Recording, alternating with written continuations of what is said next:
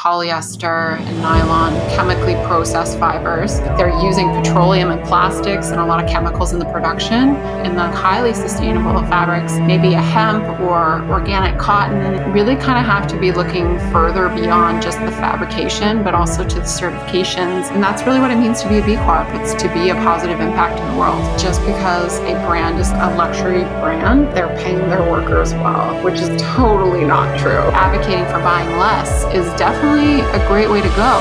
Welcome to the Melanie Avalon Biohacking Podcast, where we meet the world's top experts to explore the secrets of health, mindset, longevity, and so much more. Are you ready to take charge of your existence and biohack your life? This show is for you. Please keep in mind, we're not dispensing medical advice and are not responsible for any outcomes you may experience from implementing the tactics lying herein. Are you ready? Let's do this. Welcome back to the Melanie Avalon Biohacking Podcast. Okay, friends, I am so excited about today's episode. It is about something I am personally obsessed with, which is clothes, as well as something I am personally haunted by, which is how to be more sustainable in our clothing habits. You guys know me. I love my black dresses. I'm always posting in new black dresses. It's a problem. That said, I also sort of wear the same thing every day in my normal daily life. So I am torn between this concept of being sustainable in my daily life and yet wearing all the dresses and wanting all the clothes. And that's just a numbers game. It doesn't even include what I've also been haunted by, which is the actual fabrics, the toxins, whether or not something is organic, the production practices and what goes into that. I just think all of this is so important, and I was thrilled to connect with Kristi Soomer and finally learn just what's happening in the clothing industry and some incredible things she's doing to change that with her company Encircled. And Kristi is so kind. She's giving my audience a 15% off coupon code, so you can use the coupon code Melanie Avalon to get 15% off site-wide at encircled.co. That's encircled.co. I adore what Kristi is doing to really address this issue today, which is the waste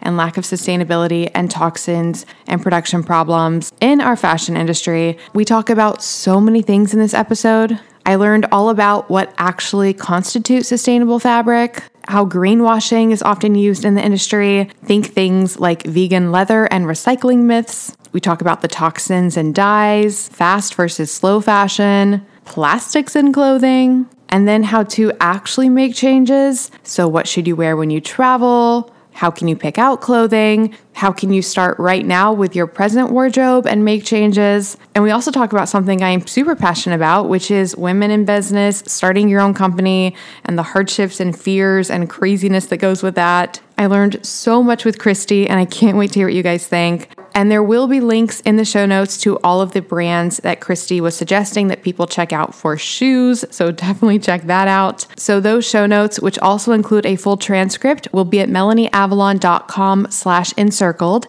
Again, that is ENCIRCLED.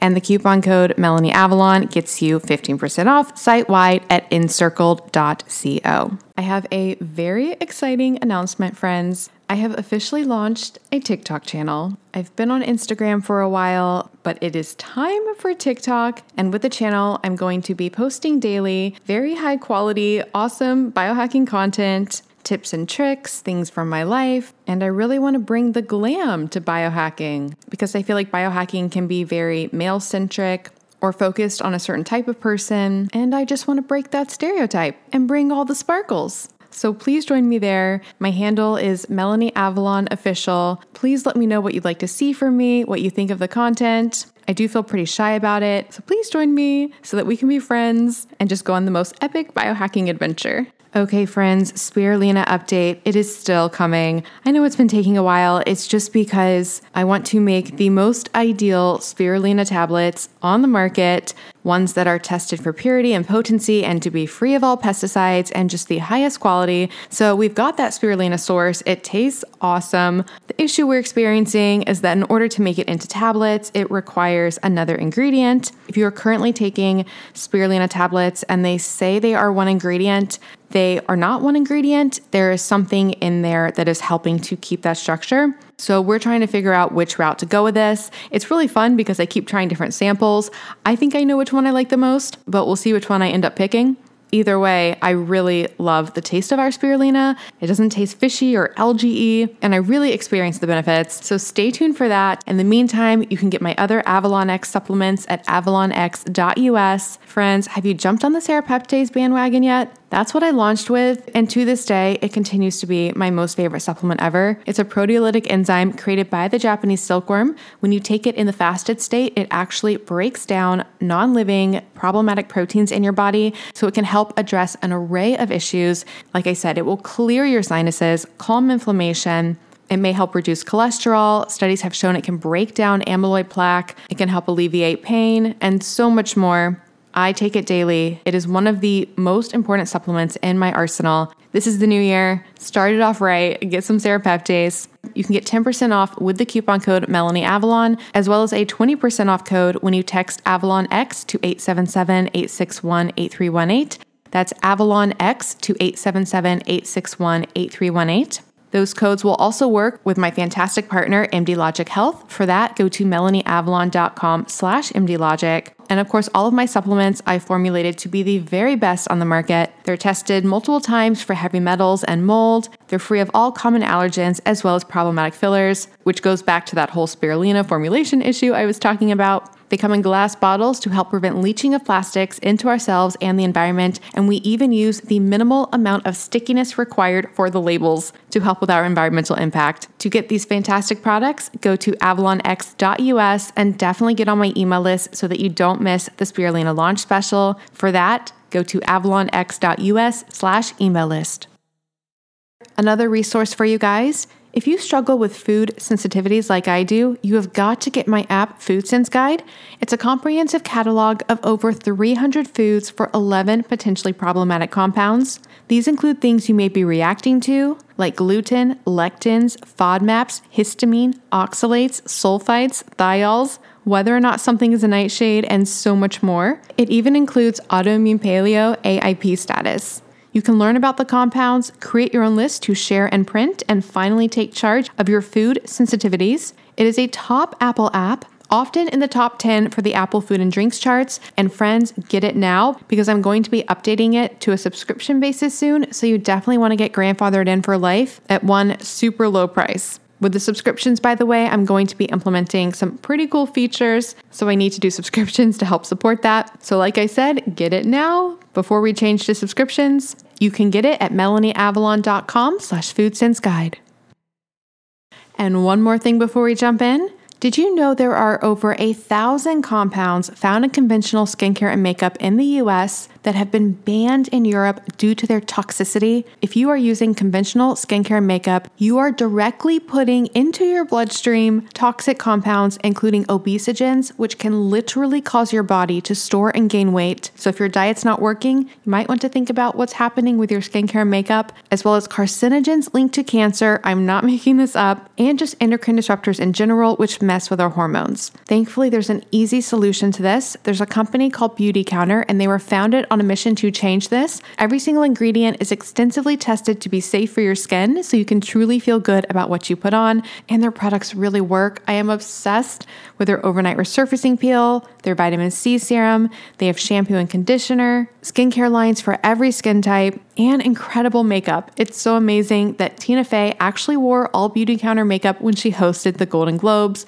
So yes, it is high definition camera ready. You can shop with me at beautycounter.com/MelanieAvalon and use the coupon code CLEANFORALL20 to get 20% off site-wide. You can get the latest updates from me, specials, sales, samples, and so much more on my email list. That's at melanieavalon.com/cleanbeauty. And you can join me in my Facebook group, Clean Beauty and Safe Skincare with Melanie Avalon. People share product reviews and their experiences, and I do a giveaway every single week in that group as well. And lastly, if you're thinking of making clean beauty and safe skincare a part of your future, like I have, I definitely recommend becoming a Band of Beauty member. It's sort of like the Amazon Prime for clean beauty. You get 10% back in product credit, free shipping on qualifying orders, and a welcome gift that is worth way more than the price of the year-long membership. It is totally, completely worth it. And I'll put all this information in the show notes. An important announcement, friends. My EMF blocking products are coming. Make sure you don't miss the launch special. For that, get on my email list at melanieavalon.com/EMF email list. EMFs are actually classified by the IARC as a group 2B, possibly carcinogenic to humans. These are such a problem. We are exposed to them through our Wi-Fi, our cell phones, our AirPods, and they are linked to so many health issues, including anxiety, migraines, headaches, even fertility issues. This is such a problem. Thankfully, you can address your EMF exposure. I'm going to help with that with my Avalon X EMF blocking product line. So again, get on my email list at melanieavalon.com/EMF email list to check that out. All right, without further ado, please enjoy this fabulous conversation with Kristi Soomer. Hi, friends. Welcome back to the show. I am so incredibly excited about the conversation that I am about to have. It is going to be, I think, both a very fun conversation and a very eye-opening conversation. So, backstory on this topic, I was thinking about this. It's kind of crazy. I talk all the time about the importance of a non-toxic lifestyle, especially with things like skincare and makeup, because, we're putting that directly on our skin, into our bodies. I talk about cleaning up our environment, our food. I have not talked about our clothing. And I think it's something that, a lot of us probably just don't think about. So I was absolutely thrilled when Kristi Soomer reached out to me. She is the founder of a company called Encircled. And the initial pitch was about how the company is sustainable and is, doing all of this stuff with looking at the role of toxins in clothing and all of these different approaches to fashion that is better for both us and the environment. So I was immediately very intrigued and was like, oh, I need to look into this. So I had a call with Kristi and she was absolutely amazing, so inspiring. So I knew I had to have this show.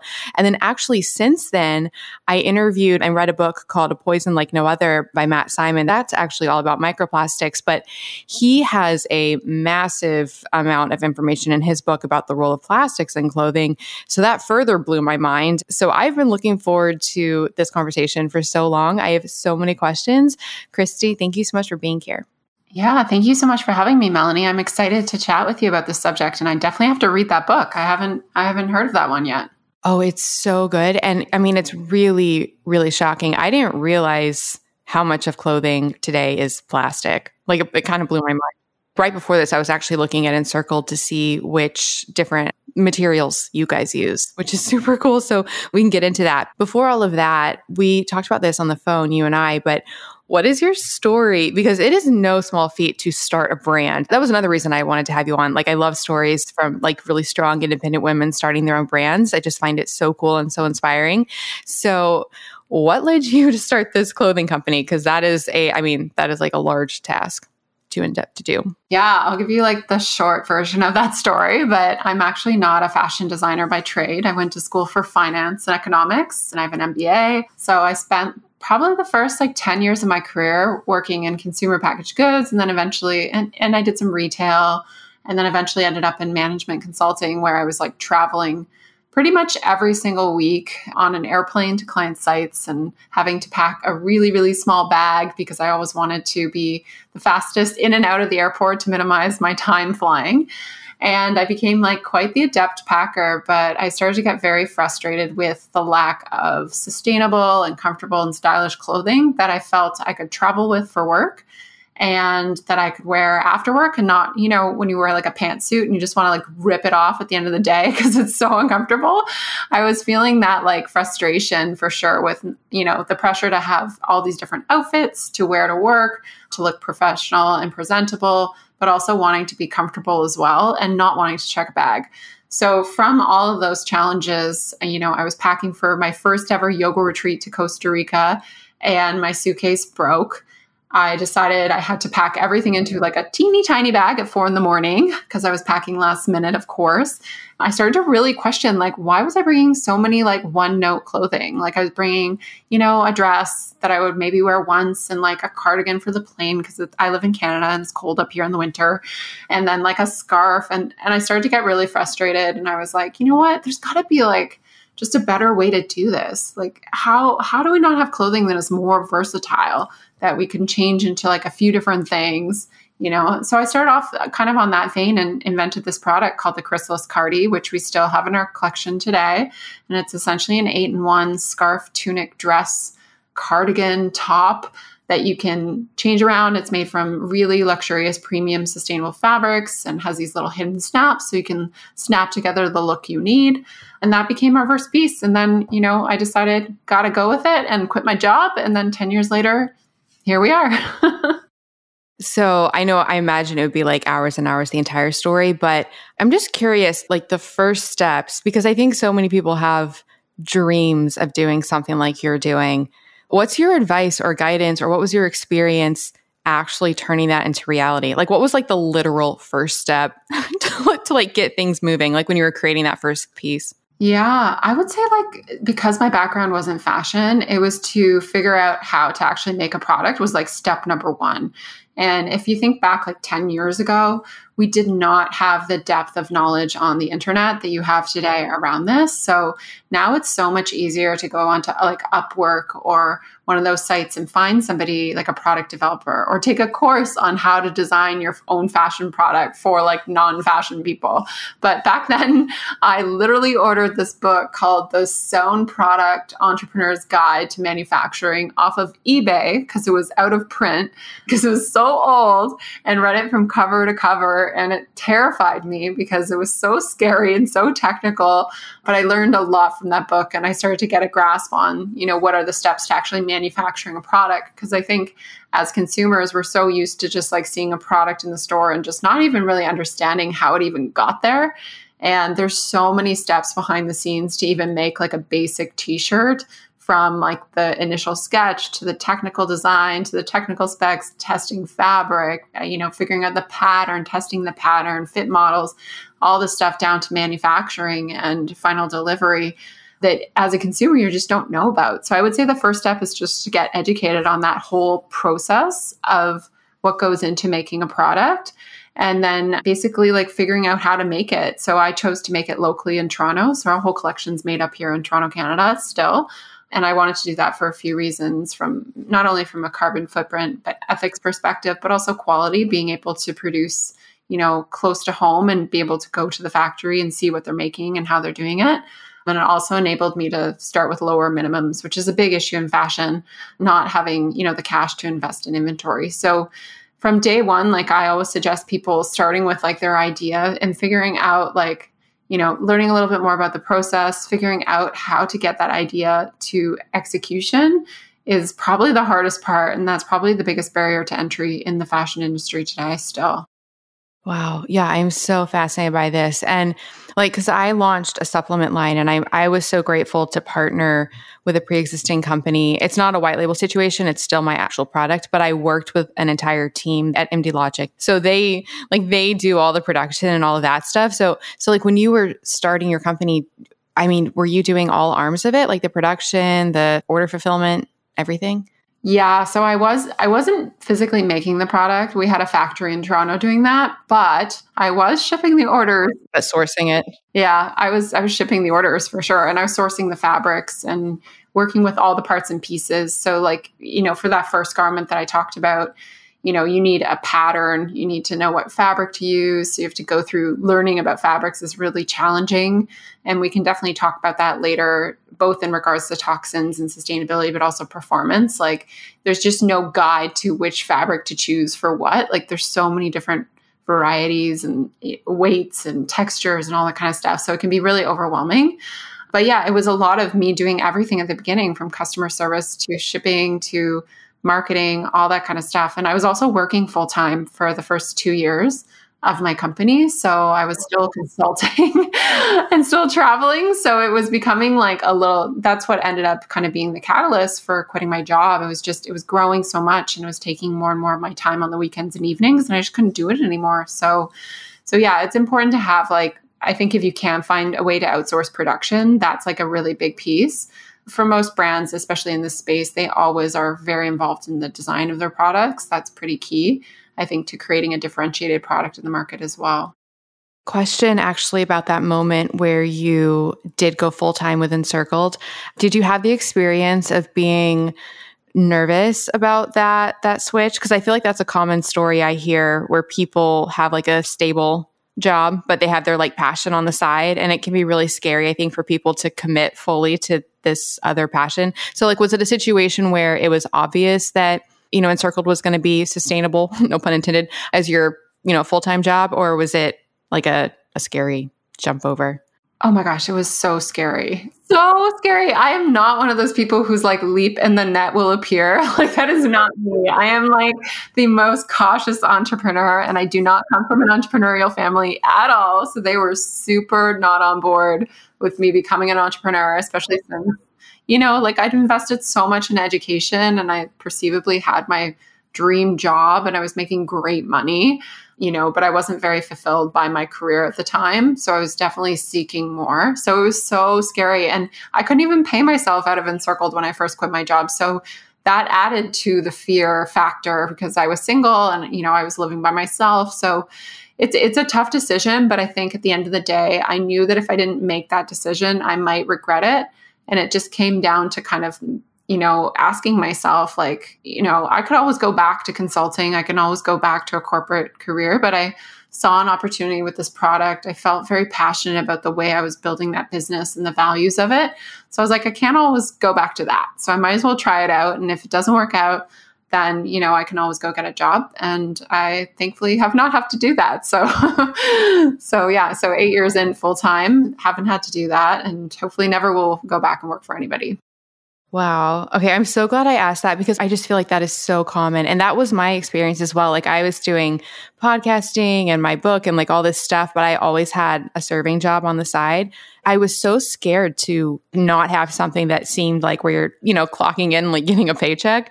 And then I lost that job because of COVID. And that's when I realized, oh, I actually didn't need to be doing that. Like I actually can do this full time.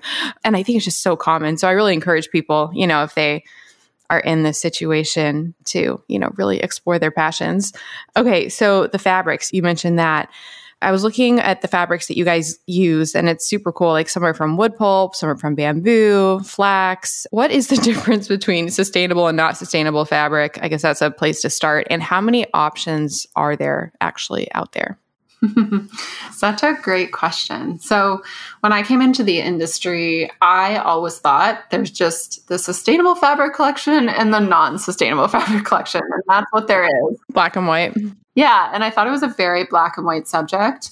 And like a lot of things in sustainability and even in, nutrition and all this, like there's so much gray area that it really depends. So while there are fabrics that I would say are worse than others, and some of them that are truly bad, there's some that are really great, but there's a lot of messy middle with fabrics. So I'll give you a couple of examples to like illustrate that. But typically, like what you mentioned at the beginning, those petroleum derived fabrics like polyester and nylon we would call them virgin fabrics. So they're brand new, chemically processed fibers. Those would be on kind of like the bad end of sustainability because for obvious reasons, they never biodegrade. They're using petroleum and plastics and a lot of chemicals in the production, and not only creating harmful impacts to the environment through doing that, but also questionable impacts on your skin from wearing those fabrics. But on the positive side of those fabrics, they do last a long time, which is actually one of the negatives. Like they don't biodegrade. But if you're wearing a pair of pants and let's say you're keeping it for like 20 years, they are going to be your number one fabric because they're so long lasting and so resilient because they are from plastics essentially. Whereas like on the far end of the spectrum, I would say in the like highly sustainable fabrics, like if you go to like maybe a hemp or organic cotton or even tencel, which is a fabric that we use, which are from naturally derived sources, they are obviously like biodegradable. They're naturally derived, use relatively low chemicals depending on which fabric it is. Particularly, I can speak to Tencel, which we use, which is from reconstituted wood pulp that's sustainably sourced. And, that will return to the earth eventually. But, it requires a little bit more gentle care. Like you can't just throw it in the dryer and fry it on level 10. Like it's better if you hang it to dry, and it is a beautiful fabric and it won't fade and has a lot of amazing qualities, but it's more expensive too. So there's like a trade-off at kind of every step of the ladder, I would say. And then even more complicated, when you talk about a fabric like cotton, which historically we've been taught is like natural and safe through a lot of marketing from that industry, it's a little bit misleading because it really depends on how that cotton is processed, if it's organic or non-organic, if they're using GMO crops. There's a lot of slave labor in cotton. There's a lot of harmful pesticides used on cotton. So you really kind of have to be looking further beyond just the fabrication, but also to the certifications and where it's made and how it's made, which is like an extra step that consumers are not used to having to make. But I know that people are starting to get used to it in their food and their beauty products and stuff like that. So like you said, I think this is like the next wave, like clothing and starting to demand like, ingredient labels on our clothing, almost like where stuff is from. Wow, this is so fascinating. Yeah, so speaking about the washing, the long-lasting virgin fabrics that are, created, like the fake compounds. So that was something that Matt said in his book and in the interview that so apparently clothing that is made out of these plastics, every time we wash it, they actually shed tons of microplastics, and that goes into the water and into our environment, which is a big negative. But the more you wash it, the less that happens. And like his solution to the fashion industry issue is for people to get, a few pieces of clothing that they wear a long time rather than just all of these new clothing all the time. Yes, there's a huge consumption issue in the fashion industry, like overconsumption and overproduction. So it doesn't even matter like if some of those fast fashion brands switch to sustainable materials, they're still producing too much clothing for the world and the planet to absorb. So I totally agree with what he's saying. And you can do things like we used to sell a wash bag called Guppy Friend, and you can wash your synthetic clothing in there so that it doesn't shed microfibers into the environment. But the reality is that, and I don't know if you talked about this in the book, that like microfibers are now so in our waterways that like we're all consuming them anyways. Hi friends. Do you want to come hang out with me and Dave Asprey and so many other guests I've had on the show? You simply must come to the 10th annual Biohacking Conference, May 30th through June 1st in Dallas, Texas. And of course, I have a massive discount code for you guys. I went last year to the one in Orlando, and it was one of the most fun times of my entire life. I met and got to hang out with so many guests that I've had on the show. I met so many of you guys. And of course, there's lots of Danger coffee and Dave Asprey approved meals and dry farm wines. And that's just the social aspect. The conference itself is mind-blowing. They have this incredible expo where they have all the biohacking supplements, all the biohacking things. You can learn about them, try samples, meet the creators and founders. If you haven't tried a lot of biohacking things, it's a great chance to actually try them out in person. Things like brain tap, infrared sauna, hyperbaric oxygen chambers, and so much more. There are so many incredible speakers as well. You can hear talks from people I've had on the show like Paul Saladino, Dr. Daniel Amen, Dr. Sarah Gottfried, Dr. Mercola, Dr. Annika Becca, and that is just a few of them. I seriously had the time of my life last year, and I would love to hang out with you guys. And you can get 35% off tickets. Just go to melanieavalon.com/biohackingconference and use the coupon code BCMelanie to get 35% off your tickets. That's melanieavalon.com/biohackingconference with the code BCMelanie to get 35% off your tickets. This code can be used for general admission or for VIP access. Seating is limited. They do sell out. They sold out last year, so get your ticket now. And if you come, definitely let me know because I want to meet you. So hopefully see you guys in Dallas. melanieavalon.com/biohackingconference with coupon code BCMelanie. Get your tickets now. I'll see you guys there.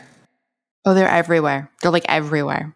He said they're literally on every point of the earth. So they're at the bottom of the oceans, like the deepest depths, and they're at the top of Mount Everest because they get into the air. And so then they just go everywhere. So it's like crazy. And they get into the water. Yeah. So, okay, I had another question about that. Oh, it's kind of funny. I feel like I'm really great on one side of the spectrum and really awful on the other, which is that I actually pretty much wear the same thing almost every day, like literally.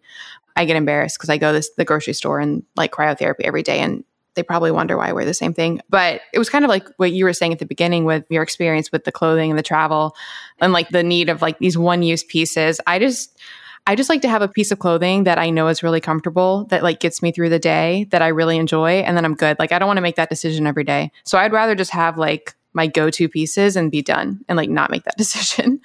I'm bad though on the flip side when I go out buying too many dresses. So that's where it all evens out. One more question about the toxins and the certifications.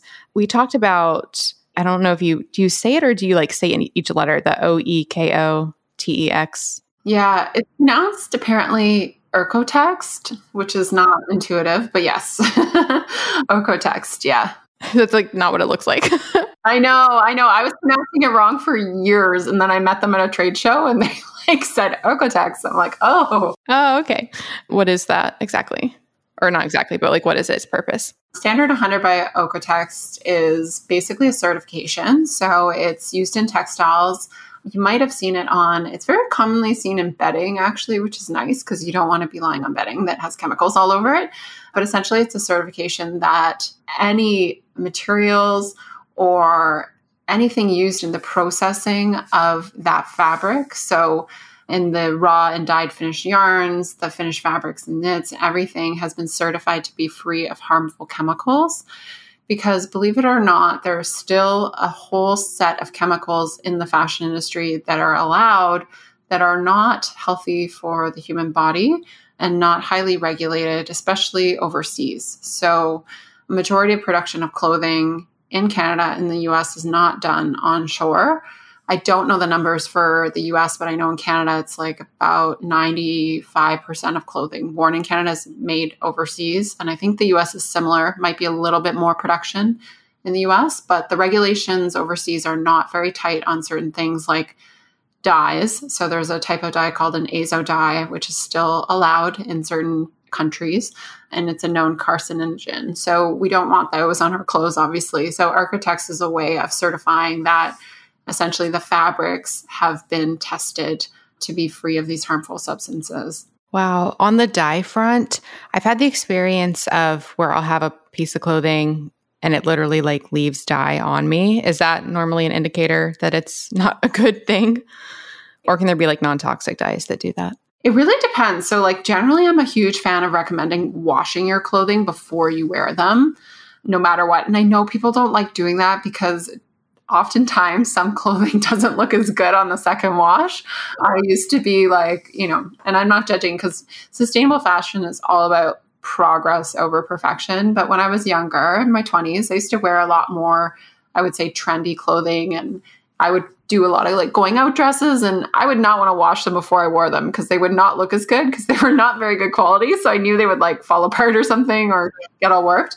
But reality is we want to wash them, especially if they are coming from overseas, primarily because yes, you want the dyes to come out because maybe that's an indication they didn't properly wash the fabric at the fabric finishing facility. So there's probably still chemicals kind of lingering there.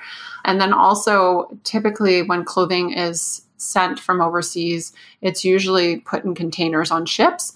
And to prevent things from happening along that journey, it can sometimes be sprayed with like things to prevent mold or rats from like eating the fabrics. So oftentimes if you open a garment that you've purchased and it has like a weird smell to it, that's some sort of off-gassing of the fabric, or it could be something that they sprayed on it. So I always recommend washing your clothing before you put it on your body, because a lot of people will have sensitivity to it while there's no like factual this is going to cause you cancer or something like that. It may cause skin irritation or, if you touch your hands to your face or something like that. So it's always a good idea just to clean that clothing first. Dye leaking can be a sign of a poor quality fabric for sure. So we've tested fabrics before where dyes leak and we won't use them because who wants to have dyes on their legs? Like it's not a good situation, whether or not they are safe. It's just not good for your body probably. Okay, that is mind-blowing. See, this is like things people do not know. This is crazy. With the dyes, when you are finding your materials, I'm just curious, do the materials come in different colors or do you like separately source the dyes or what color options and you like actual production on your part, how does that manifest? Yeah, so about half our fabrics are actually knit and dyed locally in Ontario, our province that we're in. So for those, we're primarily working in a very neutral set. So we're working from scratch. So we're working with a knitter to knit the fabric, and then it goes to a separate facility to be dyed. And so for those, we're like picking dyes. So we use a lot of black and navy. Those are best sellers. But if we're coming up with like an olive or something, we're coming up with like inspo for it and doing a lab dip is what they would call it, where they put together basically like almost like when you're like matching paint, they put together a bunch of colors and then test it on the fabric to see what it looks like. And then you approve it. But it really depends. Another half of our fabrics are bought from overseas because there's not a lot of knitting left, unfortunately, in North America. So we have some suppliers that are certified overseas that we work with through a supplier in Canada. And there we have like a little bit more standardized, I guess, colors we can choose from. That kind of leaves us open to, not having to buy as much fabric. Because when you knit your own fabric locally, or globally even, there's usually like a lot of fabric you need to buy to qualify to do that. So we like the blend of working with two suppliers because it opens us up to do some more like seasonal colors that we would like to do to brighten up the collection. But we always vet our suppliers to make sure that they're using, certified dyes and sustainably sourced processes for everything, because most companies do not. Like it's actually really hard to find those suppliers in the industry. It's getting easier, I would say, since I started the business, but it's still, it's a challenge. It's more expensive to be a fabric supplier like that. And simply a lot of people don't want to bring on that cost. Wow. I really, really do wonder, because I feel like we are seeing a movement, especially like in the food industry and the skincare and beauty industry, towards an awareness about all of this. Do you think this will happen more with fashion? I know you said you're seeing it like a little bit, but do you think there'll be like a big movement or a moment?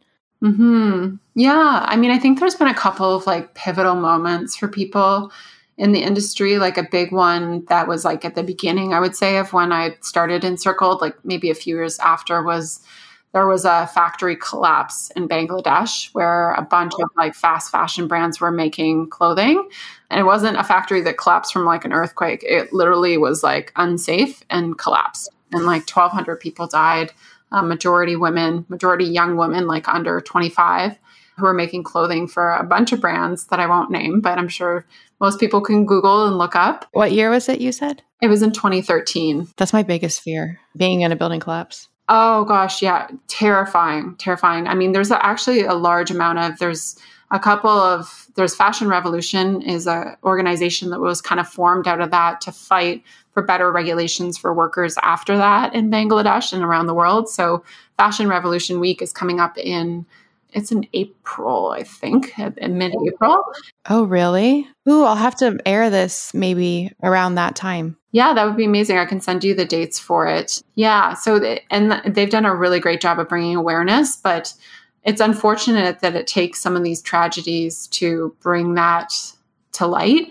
Because I think as a consumer, I can understand, we want to believe that like businesses are operating in the best social good, that like, they're not exploiting labor. No, of course they wouldn't use unsafe materials. And I'm definitely not like a conspiracy theorist of any sort. But at the end of the day, it costs a lot more to do things ethically. And if a business can make more money, especially a for-profit publicly traded corporation, they're going to try and do it. So that has a negative impact of everybody down the supply chain, to the workers, to ultimately to the end people wearing the product too. So there's definitely still sweatshop labor in fashion. Absolutely. 1,000,000%.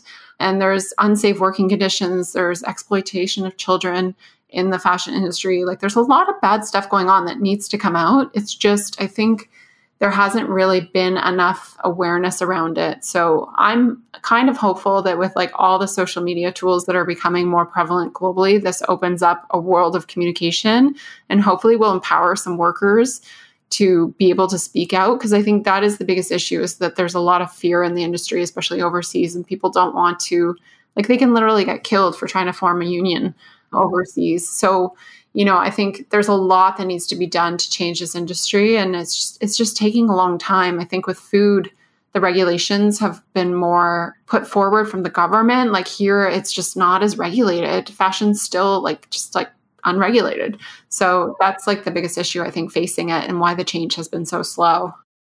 I'd have to think about it, but it might be like the biggest thing that, everybody is using every day in massive amounts that is just wildly unregulated. Because everything else, it at least has some regulation. Wow, that's crazy. The sweatshop stuff and all of those issues, does that even happen with like the elite couture clothing brands? Yeah. Just because that's another kind of big myth in the fashion industry, that just because a brand is like a luxury brand, that they're paying their workers well, which is like totally not true. Like it can be true, but it's not necessarily a correlation. So there's a really great website. It's called remake.world. And they do basically like a transparency report where they go through and talk to and interview a bunch of popular brands and kind of rate them on their accountability. And you'd be surprised that most of the luxury brands are the ones that are failing because they won't disclose who they're working with, which is a huge red flag at the get-go, but also just they have no proof that they're paying any sort of living wages to people. So you can just imagine that, the margins that they're making, it's incredible. But people still crave these luxury brands because they have like that front end, like, I don't know, I'm not a luxury shopper myself, but I guess there's like some credibility because a certain celebrity wears it or whatnot. It feels really, really luxury, but you have to be really careful. And the good thing is there's a lot of resources now, like Remake World and Fashion Revolution and other places where you can research brands and kind of get a read on how sustainable or ethical is this brand really, so that you can make some more informed decisions before you buy. Because I think that would be very surprising to people to see kind of where some of those standard brands stack up versus others. And, sustainable fashion and ethical fashion doesn't have to be expensive. There are accessible price points in the industry, but ultimately, myself and other slow fashion brands, we want people to buy, less but better and actually wear the clothing that they're buying. And, that's the most sustainable thing you can do, is wear your closet. I'll just put a reference in there for listeners. I recently interviewed Loretta Bruning.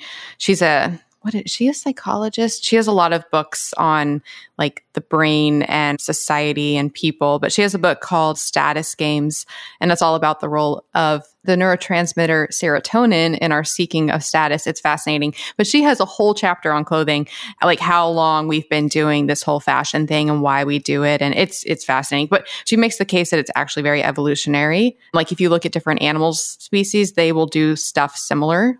Like the stripes on zebras mean things, like indicate their status, and like different animals will have different colors. It's really, really interesting. So that's just like a side note.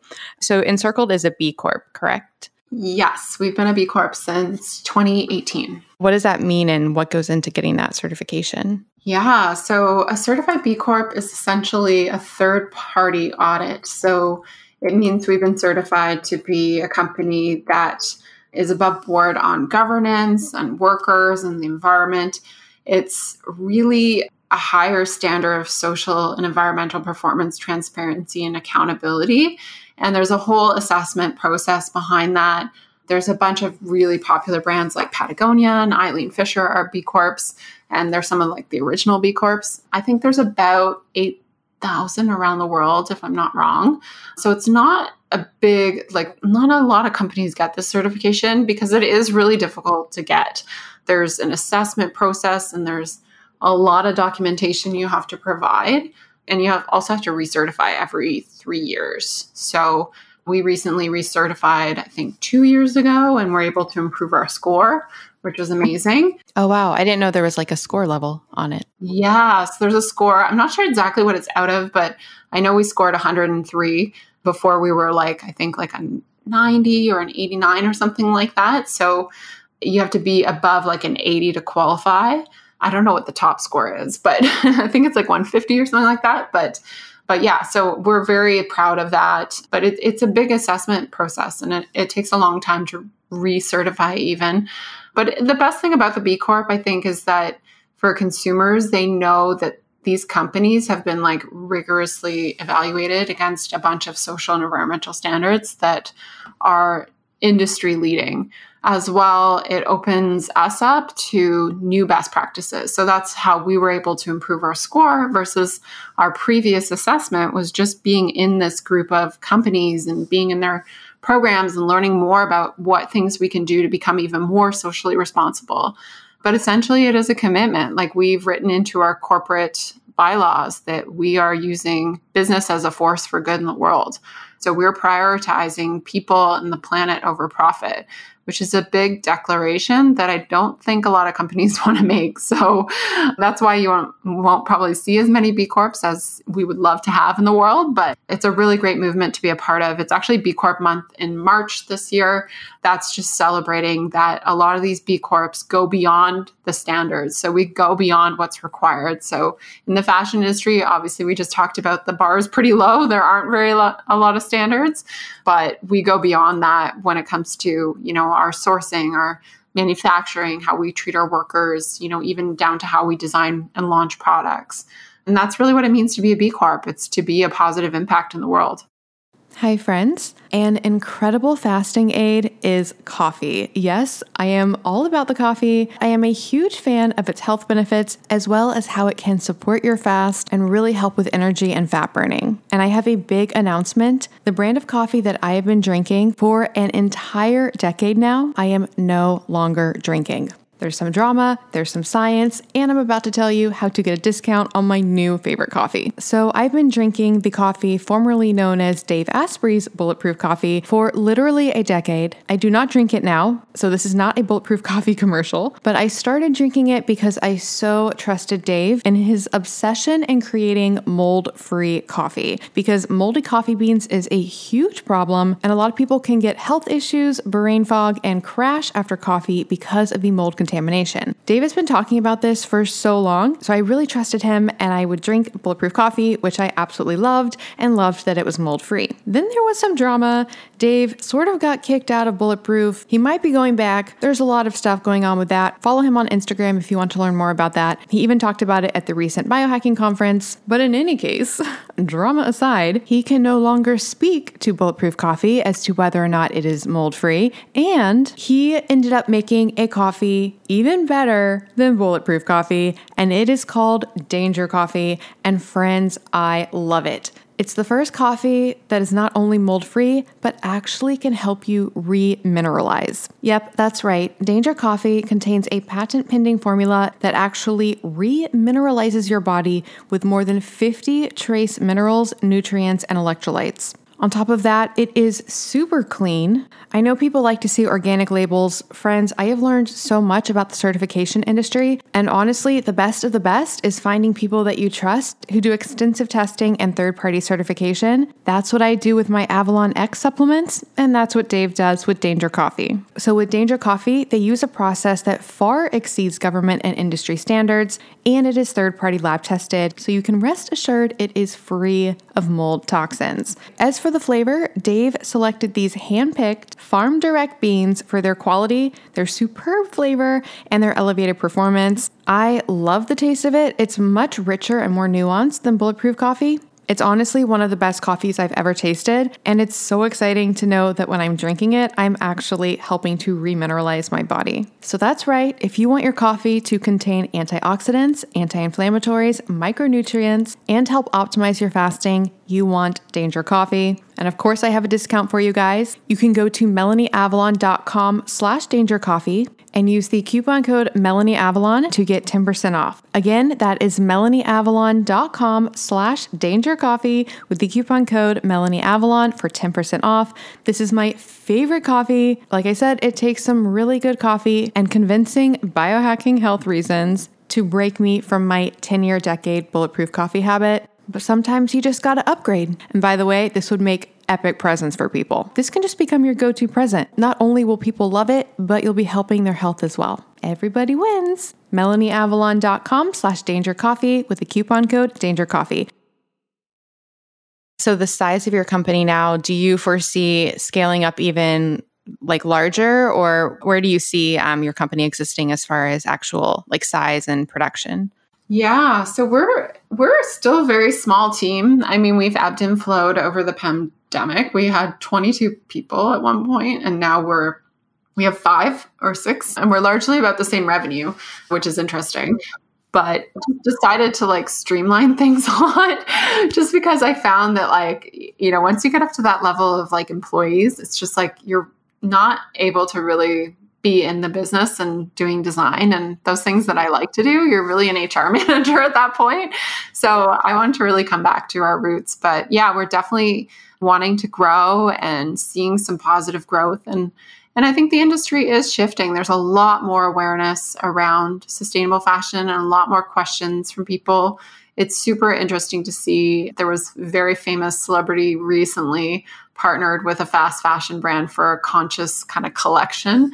And I jumped on that post and seeing the comments from the consumers calling them out for greenwashing and ethic washing. I was so proud. I was like, wow, everybody sees this. This is so good, because it like scares me a lot when I see greenwashing, because I think it can really mislead people, but consumers are getting more and more educated, which is really awesome. And that only helps our business as well, because we need that awareness around the issue in order to solve that problem for our customers.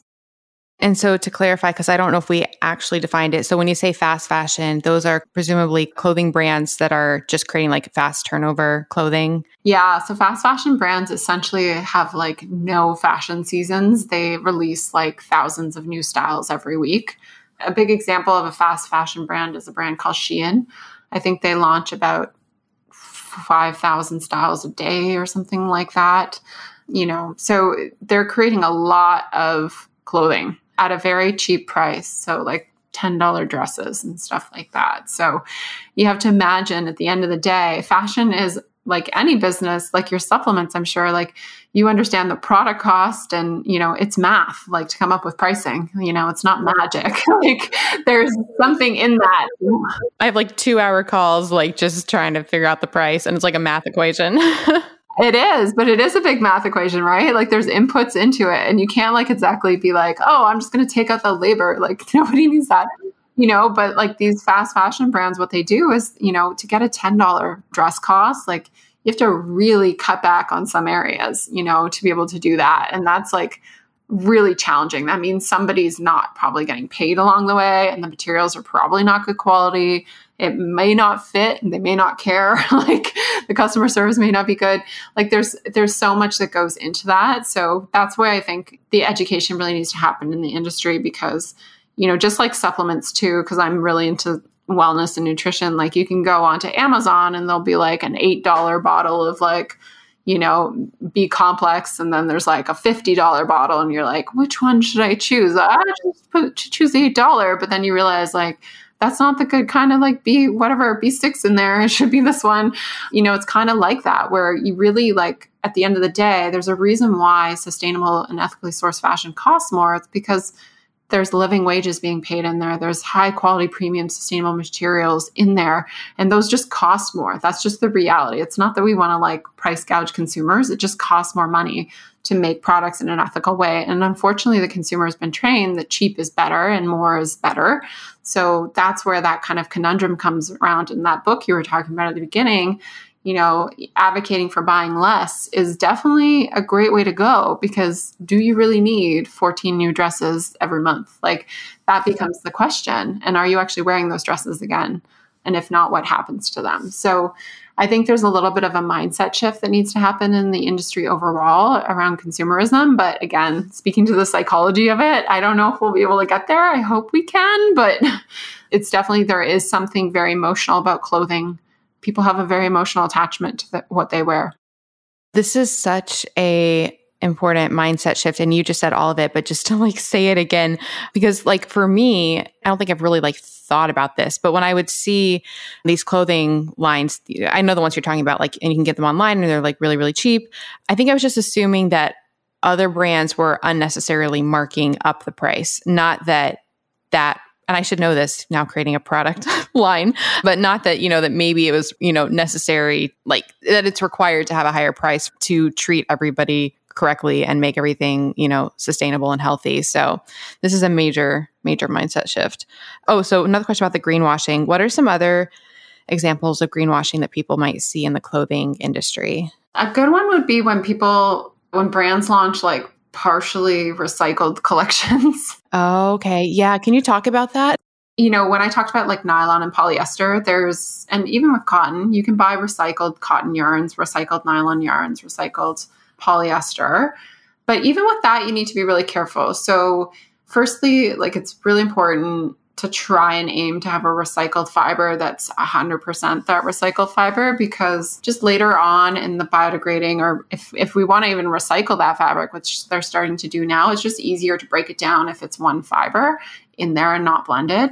But I'll often see brands do like 50% recycled polyester, like 40% regular nylon, and then like 10% something else. And then they're like introducing the new recycled collection. And you're like, okay, it is technically recycled, but like, this is not 100% recycled. Or, I've seen some brands calling different things like vegan leather, I think is another one that's a bit of a greenwash. So I'll probably get in trouble for talking about this, but like vegan leather is essentially like PVC, which is plastic.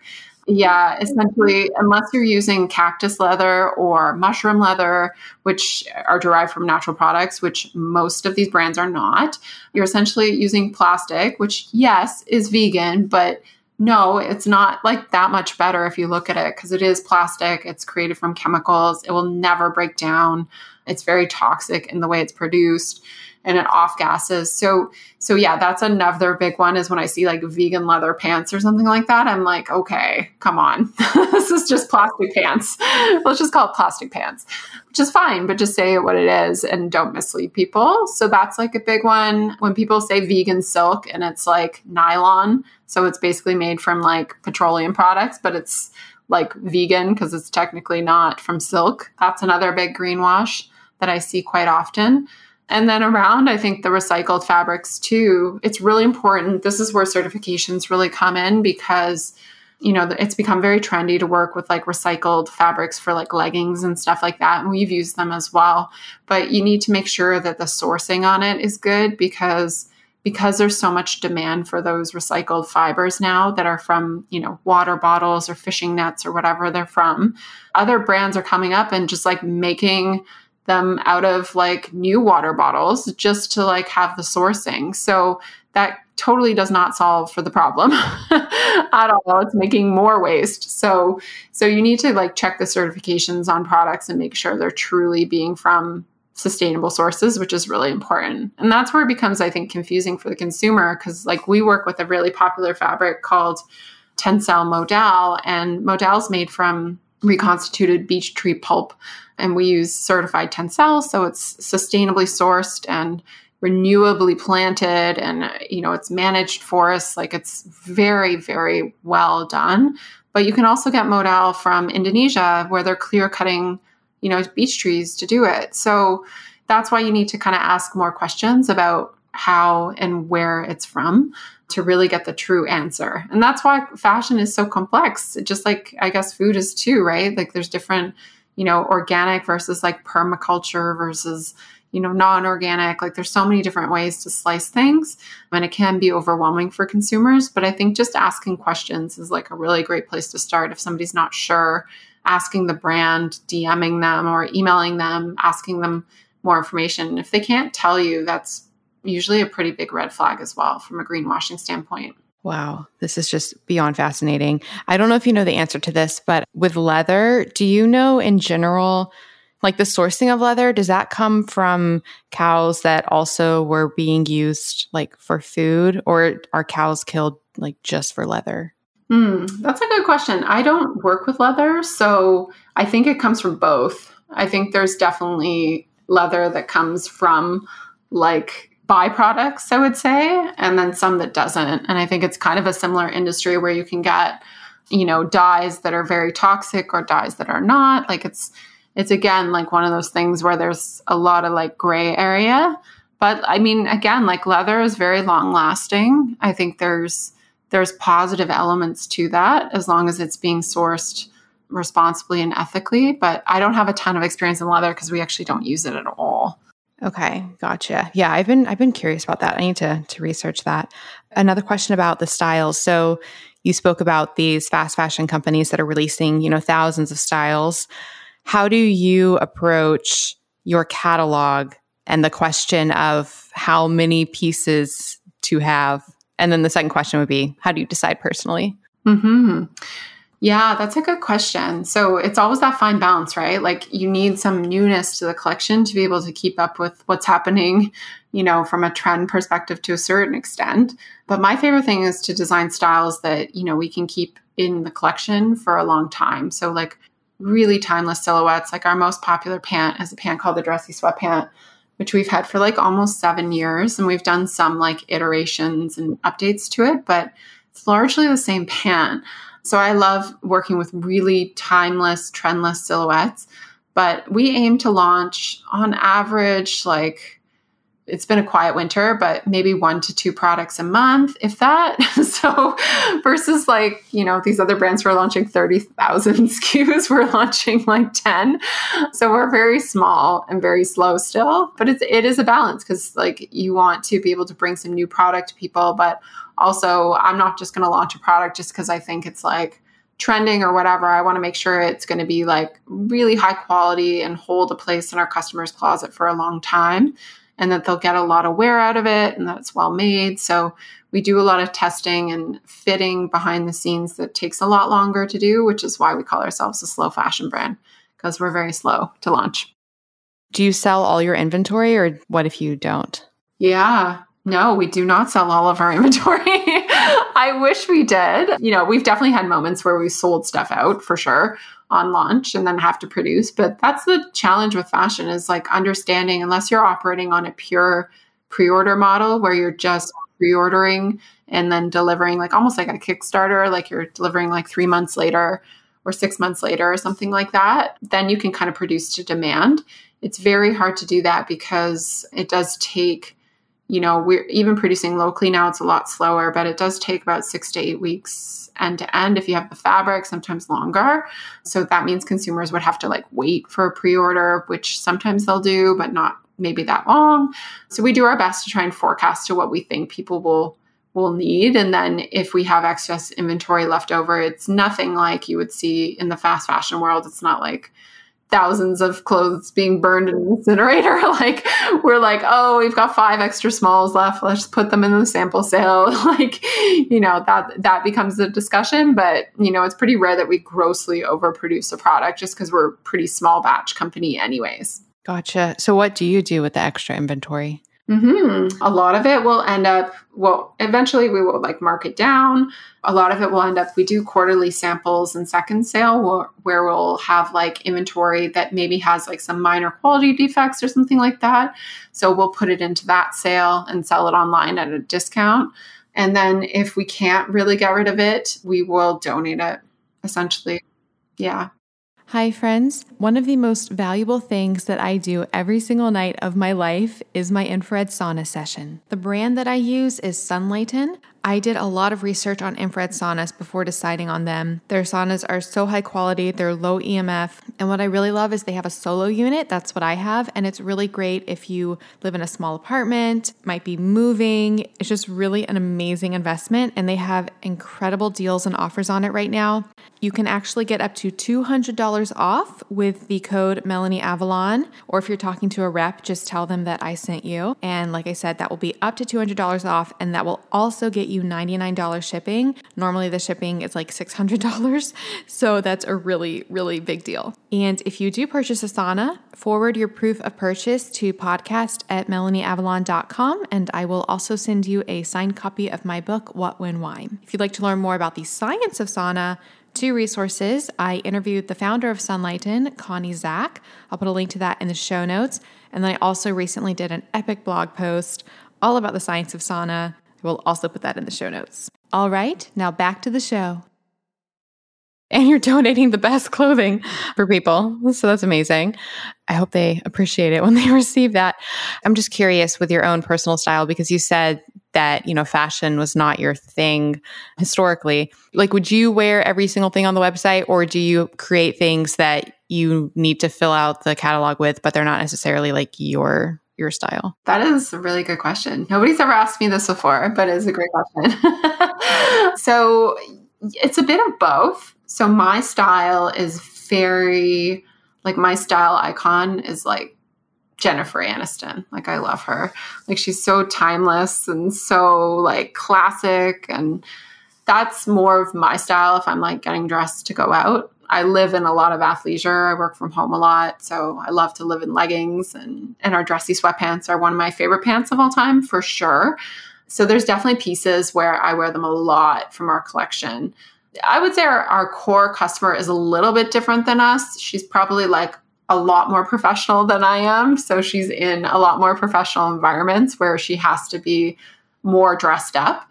So I would say we've got a lot of pieces on our site that I probably wouldn't wear on the daily, just because I'm not dressing up as much as she is, because we have a lot of like, women who are like boardroom bosses, and they're wearing a lot of like blazers and like, comfortable suiting, I guess, if you will. So we've kind of really niched into that kind of workwear that feels like loungewear area.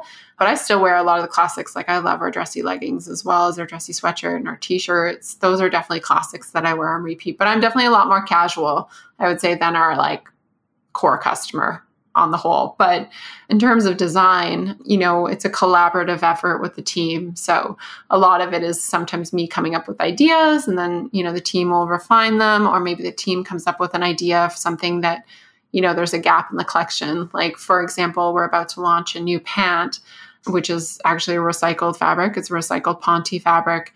That pant is like a very timeless silhouette, really like soft and structured. I probably wouldn't wear that every day because it's a bit more dressy, but I definitely wear that pant going out or to like important meetings and stuff like that.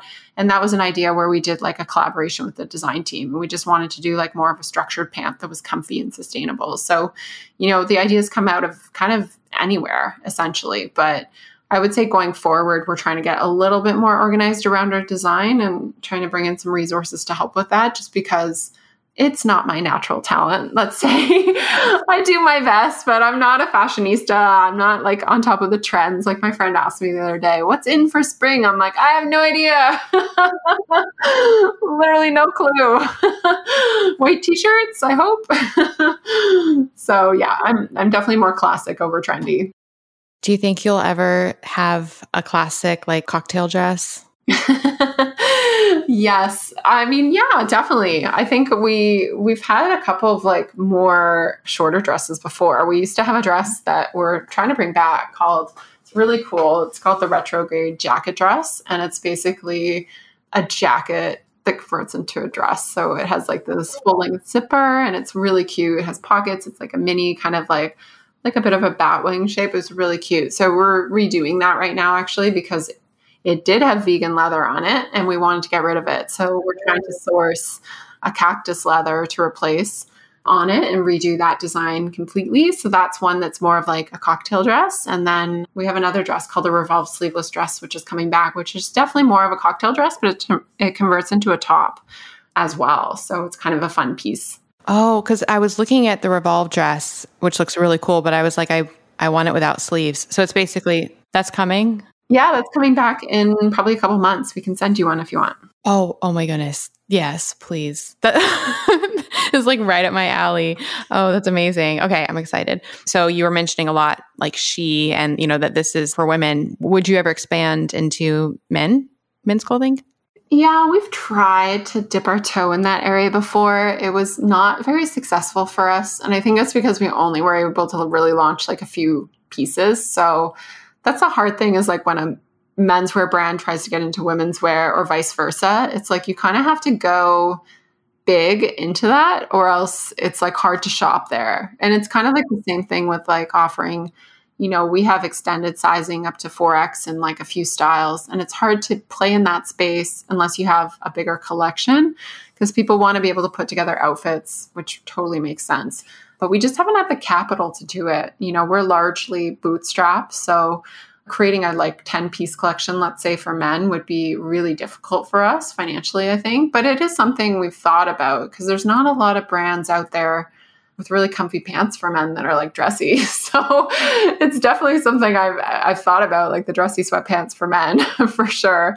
But yeah, maybe in the future, if we get some financing, we test it again for sure. And what about shoes? Yeah, shoes are a whole other, oh my gosh, yeah. I can definitely recommend some shoe brands that would be great. But yeah, I stay away from shoes. I don't know anything about shoes. They scare me. So that's like a whole different world. It's a whole different supply chain. Even like, going from, so we use a lot of what we would call knits or jerseys, like even making woven garments, which are like non-stretch garments, is a whole different supply chain. It's so crazy, like how, I don't know. I just assumed before I got in this industry that, everybody can just make everything. That's not true. Like we have factories where all they can make is t-shirts. They can't make anything else. And then we have factories, all they can do is pants. They can't make anything else.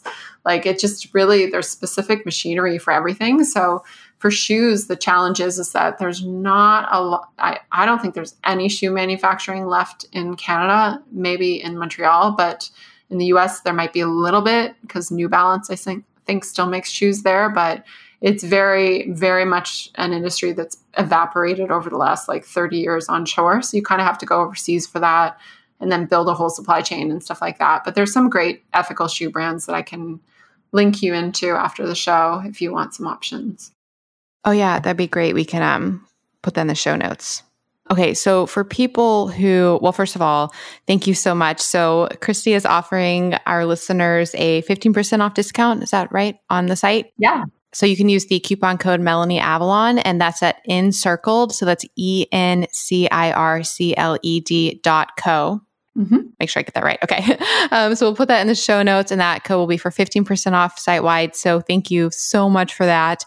Well, this has been so amazing. So just stepping back, or maybe like just, provide a nice way to end things. So for people going forward, because I feel like this probably opened a lot of people's eyes, aside from obviously buying some pieces from Encircled, which would be amazing, just like in their daily life, like what are some things that people can do to just live more sustainably when it comes to their clothing?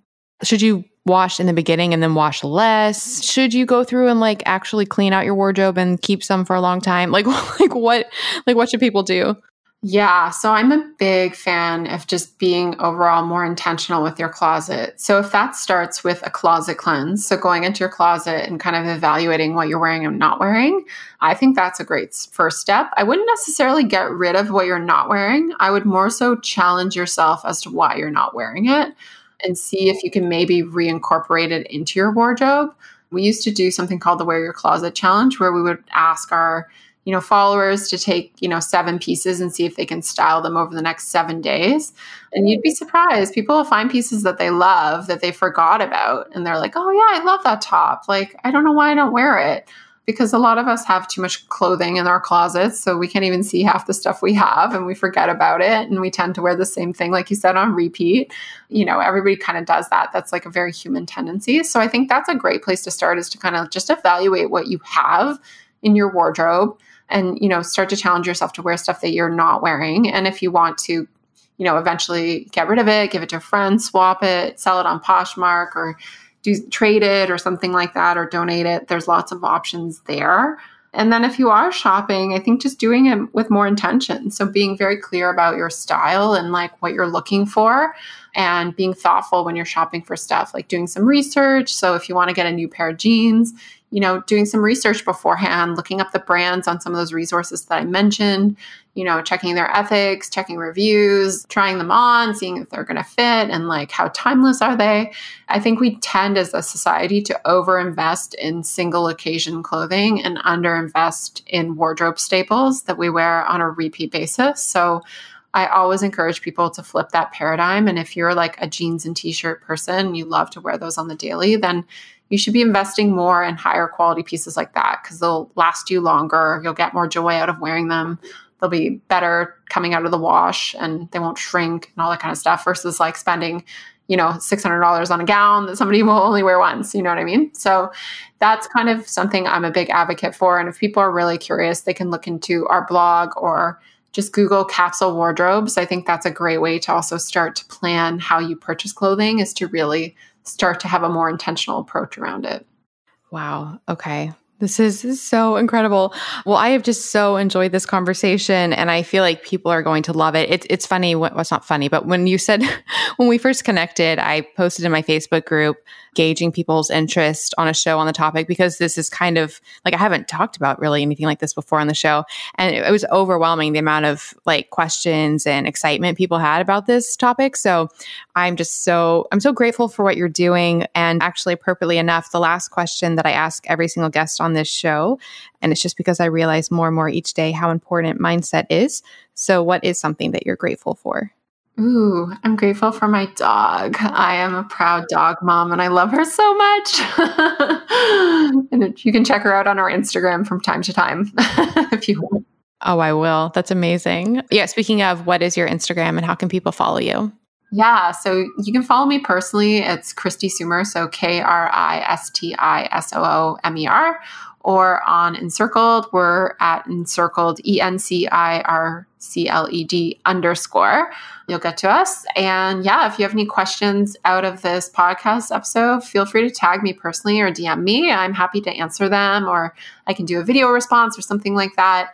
We love educating people on sustainability and capsule wardrobes and slow fashion. So no silly questions. So don't hesitate to reach out. Awesome. Well, thank you so much, Kristi. I'm so grateful for what you're doing.